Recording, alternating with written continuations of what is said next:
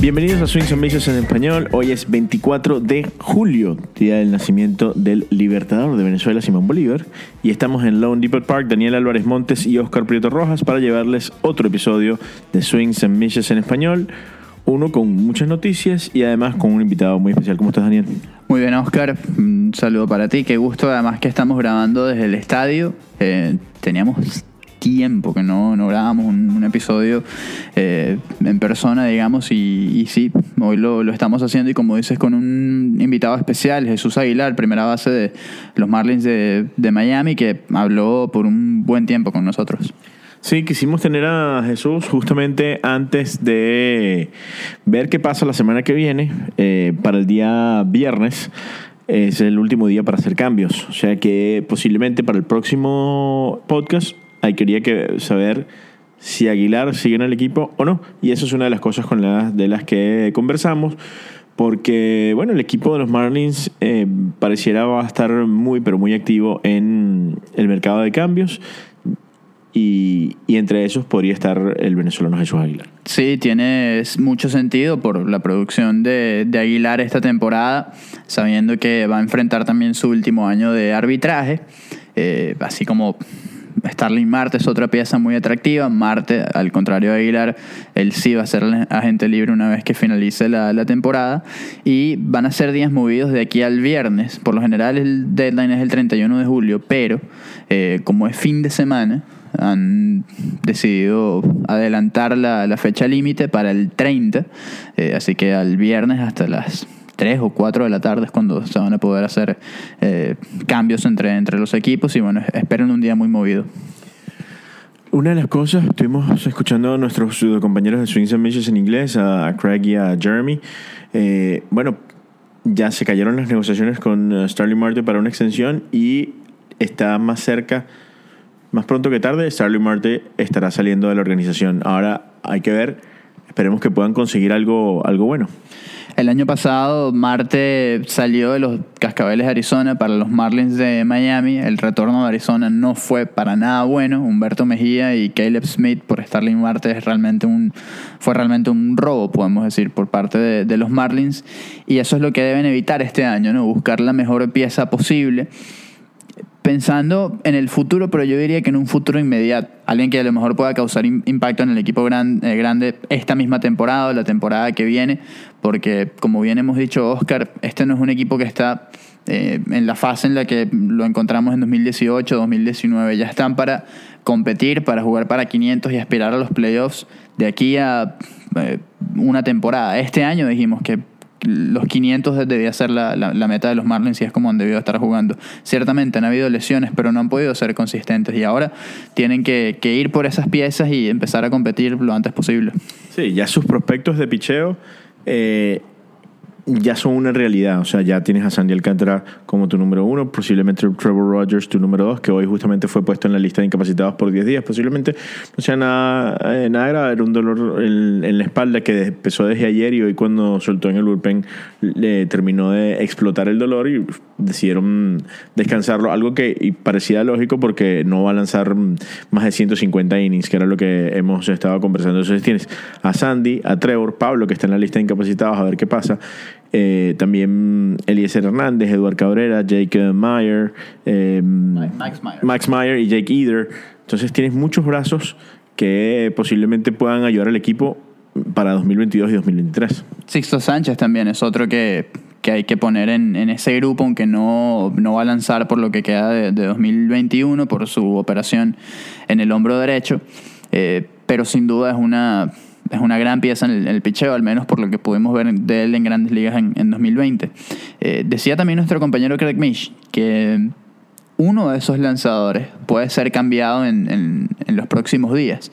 Y aquí es cuando vale la profundidad que tienen los Marlins en su picheo en las ligas menores, porque son piezas que hay equipos a los que le puede interesar, porque sí están pensando en el futuro, en 1, 2, 3 años, y jugadores como Meyer o Jake Eder o Daxton Fulton, Kyle Nicolas o Zach McKemley, todos estos 5 fueron seleccionados en el draft de 2020, pueden ayudarlos en un par de años. Y los Marlins, con esos jugadores, buscar a alguien que pueda reemplazar a Starling Marte en un futuro inmediato. Y eso es lo interesante de tener esa profundidad. Sí, lo que se habla justamente en el podcast en inglés es que posiblemente vayan a salir de uno de ellos para buscar un jardinero central que esté Major League Ready, o sea, que ya esté en Grandes Ligas o que esté cerca de ser promocionado.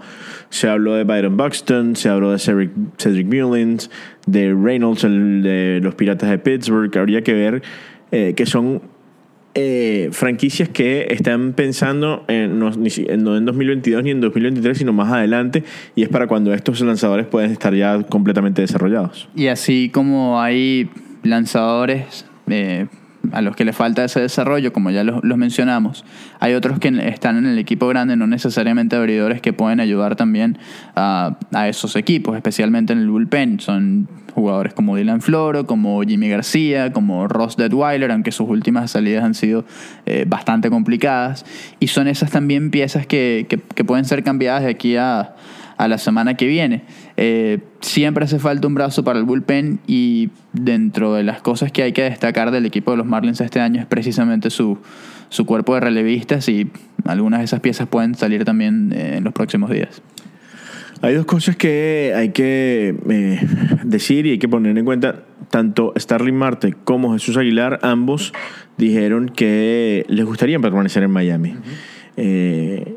Lo que llama la atención es que este proceso de ofrecer una extensión del contrato no haya llegado antes.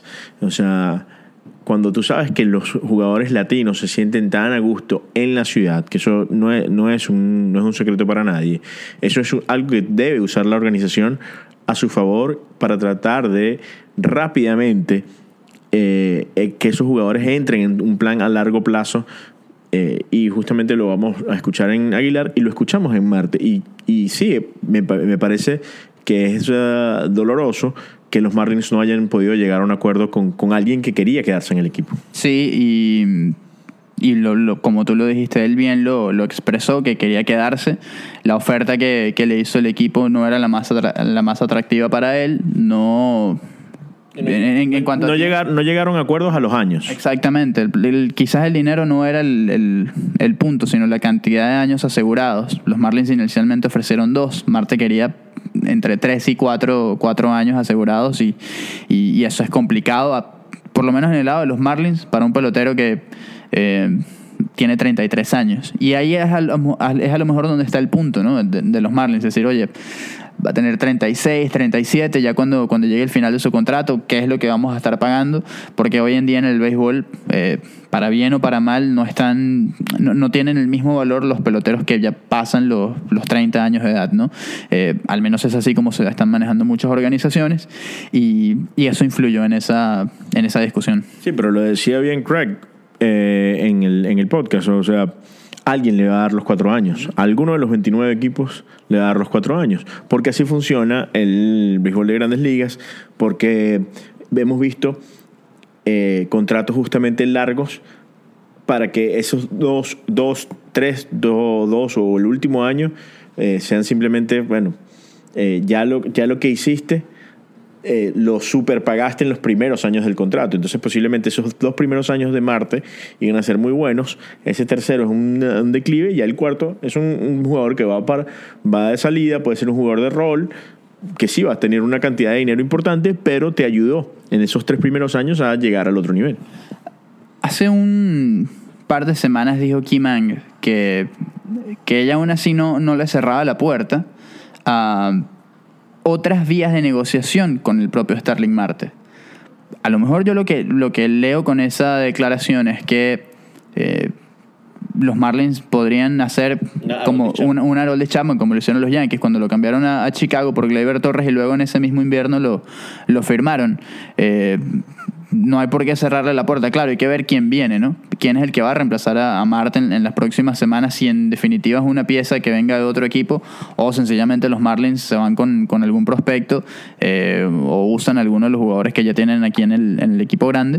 Pero eso también hay que tomarlo en cuenta, ¿no? Saber que no se les cierra la puerta del todo, y que el off-season, el invierno puede ser interesante para Marte y para los Marlins porque podrían negociar un regreso en caso de que salga. No, ya Craig reportaba que se cayeran las negociaciones, pero no sabemos qué pueda ocurrir de aquí a una semana, ¿no? Y con el caso de Aguilar, sí podría Jesús estar también en una cierto tipo de negociación con el equipo. Vamos a ver cómo lo manejan, porque como decíamos al principio, es una pieza muy interesante que va a su año de arbitraje. Con la temporada que está teniendo, está subiendo su valor claramente. Para este año él acordó 4.5 millones. Es decir, con la temporada que está teniendo, no debería bajar de 6, quizás un poco más, ¿no? Para el año que viene, y eso es lo que puede estar negociando Jesús Aguilar. Y el otro es Adam Duvall.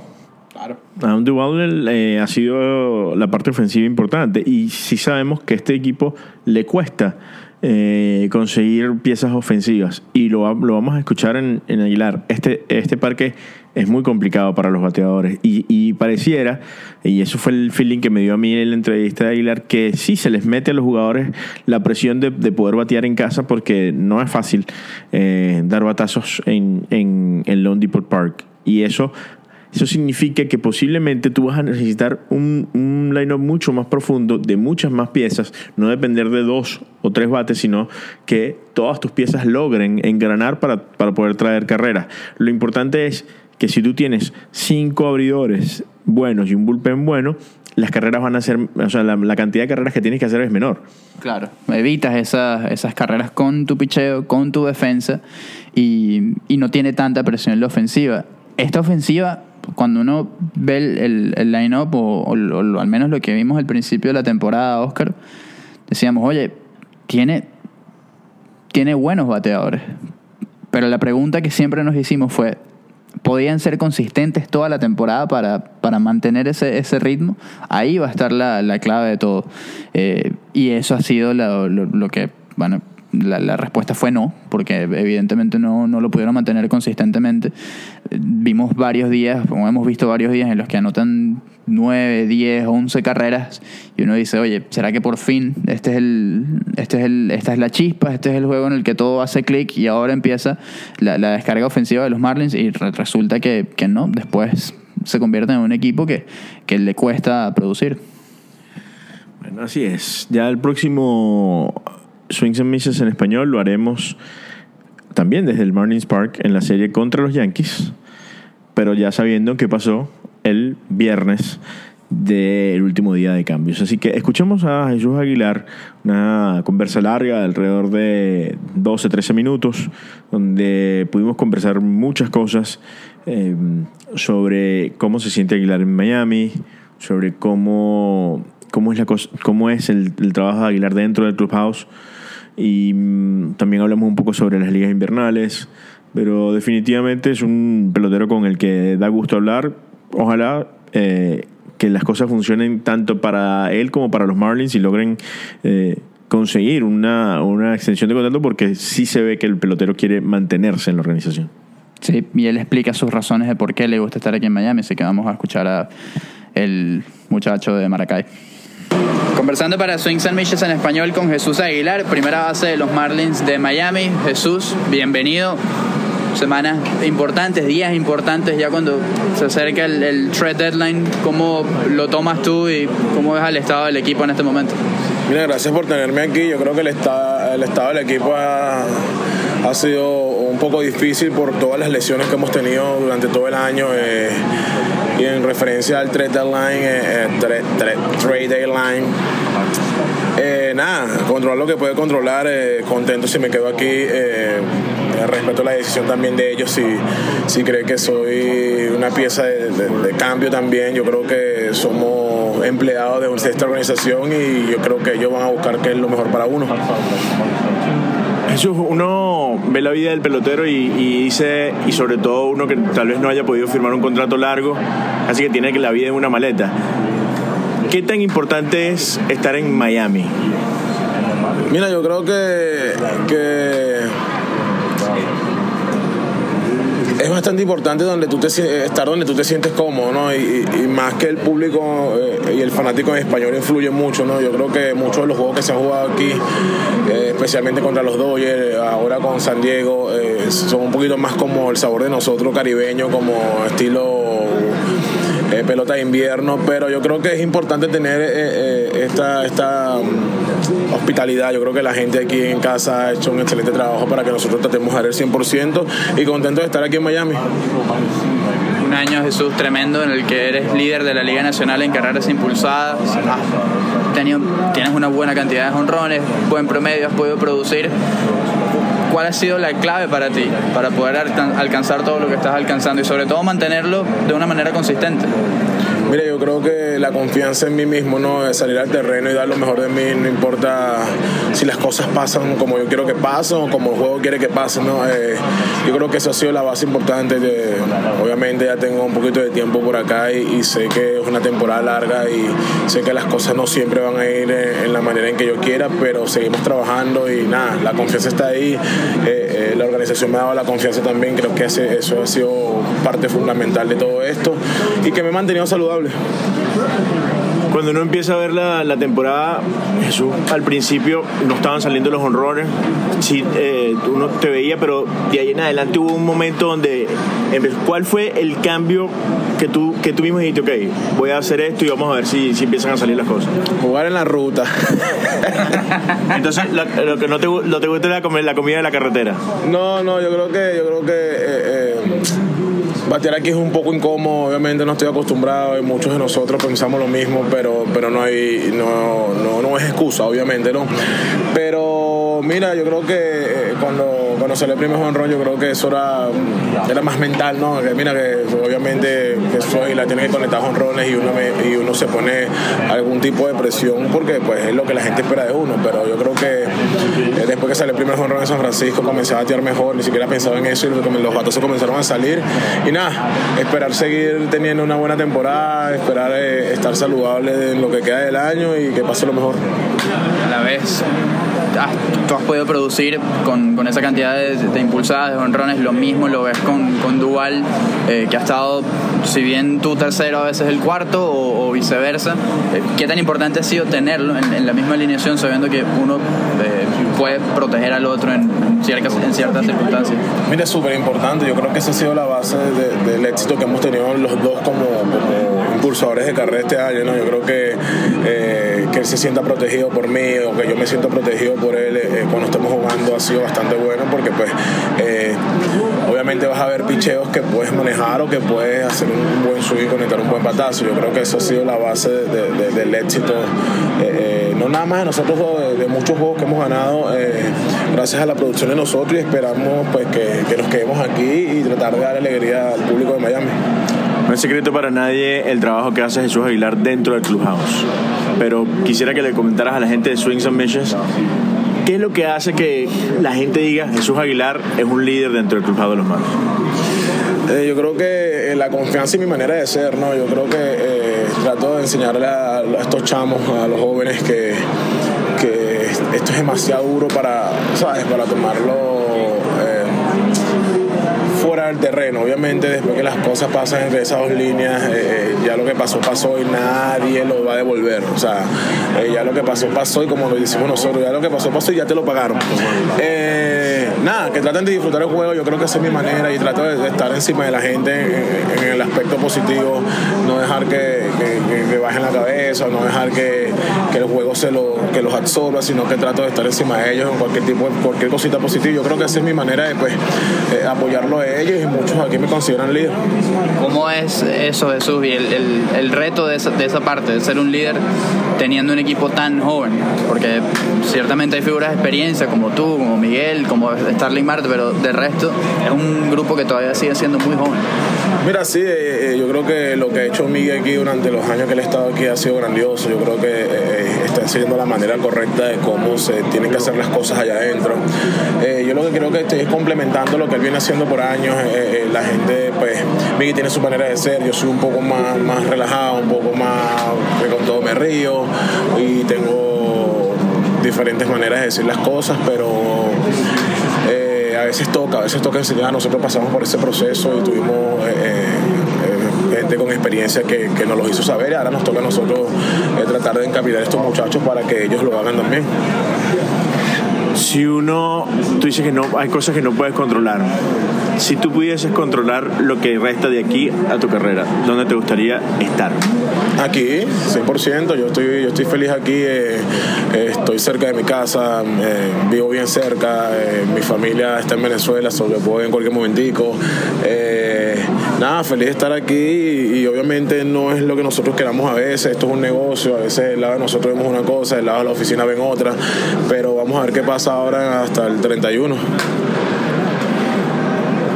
Este equipo tiene una cantidad de pitchers increíble y pareciera que de aquí al futuro, el año que viene, ya es un año donde el equipo tiene que mentalizarse en, jugar para 500, jugar para playoffs, porque la ventana empieza a abrirse. ¿Tú lo ves de esa manera? O sea, ves que los jóvenes que tú has visto lanzar ya teniendo un número uno como Sandy, viendo como Trevor Rogers se ha desarrollado, ¿ves que este equipo para 2022, 2023 puede ser un equipo que fácilmente pueda estar en los playoffs? Mira, no te puedo garantizar absolutamente nada porque en la división que estamos los 5 equipos se preparan para ganarla. No es fácil venir a enfrentar a Atlanta, Nueva York, a Filadelfia, ¿quién es el otro? Washington.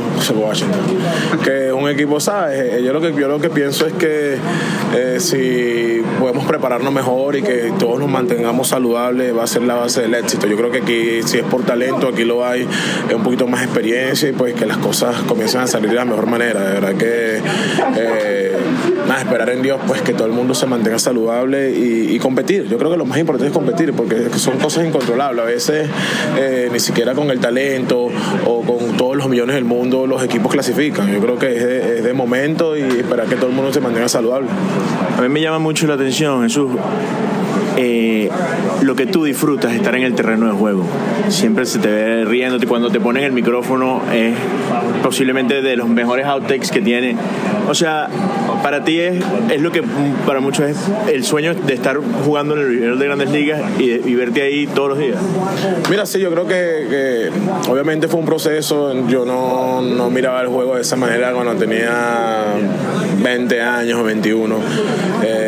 Lo fue aprendiendo con el tiempo. Yo creo que lo que tú puedes controlar es eso, ¿no? La manera de cómo tú entiendes el juego. Y obviamente trato al 100% y todo el mundo sabe aquí que yo trato al 100%, pero después que me poncho me puedo reír también.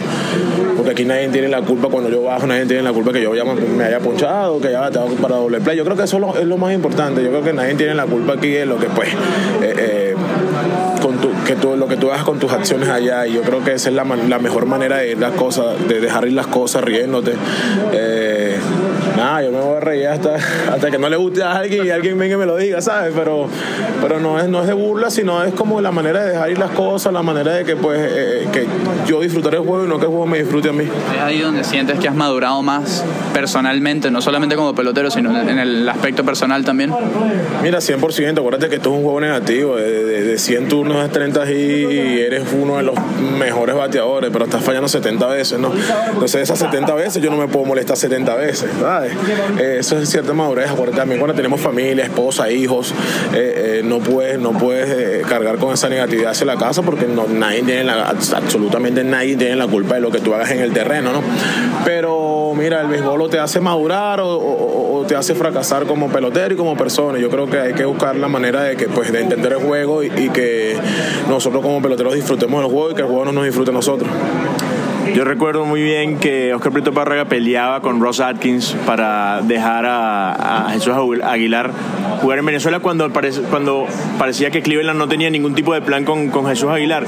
¿Qué tan importante fue todos esos años en la Liga de Invierno para el Jesús Aguilar hoy? Mira, yo creo que uno de los pasos más importantes en mi carrera fue jugar con el Caracas. Obviamente esa liga me ayudó bastante a reconocer muchos picheos quebrados. Yo tenía muchos problemas con los picheos quebrados y yo creo que esa liga me ayudó a hacer los ajustes, y de ahí el paso que di hacia AAA, Grandes Ligas, fue bastante obvio. Mira, agradecido siempre con el béisbol venezolano, con el béisbol invernal y con la gente de Cleveland también, porque ellos tenían sus planes. A lo mejor para mí no eran convenientes, pero para ellos, ¿sabes? Lo veían a su manera. Tomar turnos, Jesús, eso es algo que se te ha visto en los años de que cuando has ido a jugar en invierno, los resultados en Grandes Ligas han sido mejores para ti. Ahora ha sido distinto en los últimos años porque no has jugado allá, pero ¿es algo que consideras todavía en algún momento volver a Venezuela y tomar turnos allá? Mira, 100%, yo creo que una de las cosas más bonitas que tiene este juego, o para mí, es poder ir a jugarle a la familia que no puede venir acá, ¿no? Que los fanáticos de uno nos vean allá. Jugar con los Tigres de Aragua, con Sandy León, uno de los receptores más impresionantes que yo conozco. Es bonito, ¿no? Yo creo que la manera en que uno tiene que respetar sus inicios y tiene que creer en sus inicios es importante. Siempre va a estar bienvenido. Los últimos 3 años no he ido a jugar, o los últimos 2 años no he ido a jugar porque entendí que pues mi preparación física es un poquito más importante que ir a agarrar turnos, y creo que me ha beneficiado bastante. La preparación física en los últimos años para ti ha sido mejor. ¿Qué has hecho distinto para llegar en mejor forma a la temporada?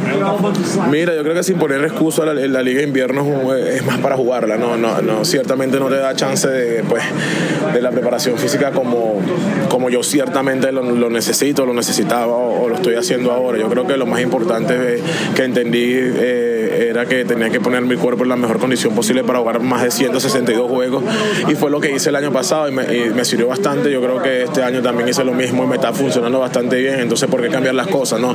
Yo creo que es una temporada bastante larga, muchos vuelos, muchos hoteles, muchos días largos, y yo creo que tienes que estar al 100% para poder competir y tener un buen año. Bueno, muchísimas gracias, Jesús. Esperemos que podamos seguirte viendo en Miami, porque además de ser periodistas, vemos que además el trabajo que haces dentro del terreno y fuera del terreno lo ayudas también, no solamente a tu imagen, sino al equipo. Así que esperamos que sea lo mejor para ti y que podamos volver a verte con los Marlins. Mira, seguro que sí. Esperemos en Dios también que yo me quede aquí, ¿no? Y como lo dije anteriormente, son cosas que se escapan de las manos. Si no estoy aquí, el fanático, no se molesten conmigo, que no fui yo que quise irme de aquí. Y si estoy aquí, bueno, bienvenido. Ser parte de este proceso, ser parte de que pues la gente te recuerde como que fue una de las personas importantes para que los Marlins dieran ese paso a ser un equipo ganador. Era Jesús Aguilar para Swings and Misses en español. Una conversa bastante amena y completa, donde podemos escuchar las reacciones y el pensamiento de un pelotero que llegó acá, que su mejor temporada fue en 2018 con los Cerveceros de Milwaukee. Está teniendo su segunda mejor campaña en Grandes Ligas, y eso significa que sí, que debe venir un aumento de sueldo importante, y que bueno, puede ser, y que quiere quedarse. Así que vamos a ver si eso lo utilizan los Marlins para mantenerlo en Miami. Así es, así que estaremos muy pendientes de lo que suceda con Aguilar, con Marte y con el resto del equipo de aquí a la próxima semana. Menos de una semana realmente queda para el trade deadline, y bueno, van a ser días muy ocupados sin duda. Miami es uno de los equipos que más debería moverse, ya sea como comprador y vendedor a la vez. Ya para terminar, hoy día de herencia de Colombia, mañana herencia judía, la semana que vienen los Yankees. Ayer 9,000 personas, el primer día 10,000. ¿Sabe qué? Pregunté a una persona del departamento de mercadeo qué es lo que pasa con el jersey de Miguel Rojas, y me dice que eso no es algo que no están controlando los Marlins, sino que lo controla la gente de Fanatics. Son quienes distribuyen las camisas, ¿no? Y gorras también, etcétera. Es esa tienda bien famosa, y bueno, son ellos los culpables. Bueno, entonces vamos en el tweet vamos a hacer un @Fanatics para decirle que deben poner la camiseta de Miguel Rojas available en la tienda. Y los Marlins también deberían decir, hey, el capitán debería mandar las camisas para acá. Bueno, sí, que no solamente Fanatics, ¿no? Ellos también, así que bueno, me quedé con esa ayer y dije, lo voy a traer mañana, porque claro, como hemos hablado de eso en todos los episodios, había que mencionarlo. Bueno, entonces nos estamos escuchando la semana que viene, @SwingsAndMishes, muy pendiente de la cuenta de Craig Mish, @CraigMish, porque siempre tiene la mayor cantidad de noticias sobre los cambios justamente entonces la semana que viene, muy pendientes de la cuenta de Craig, @Daniel Álvarez EE, @oprieto9, para lo que será la semana que viene. Nos escuchamos entonces y muy pendientes de Swings and Misses en español.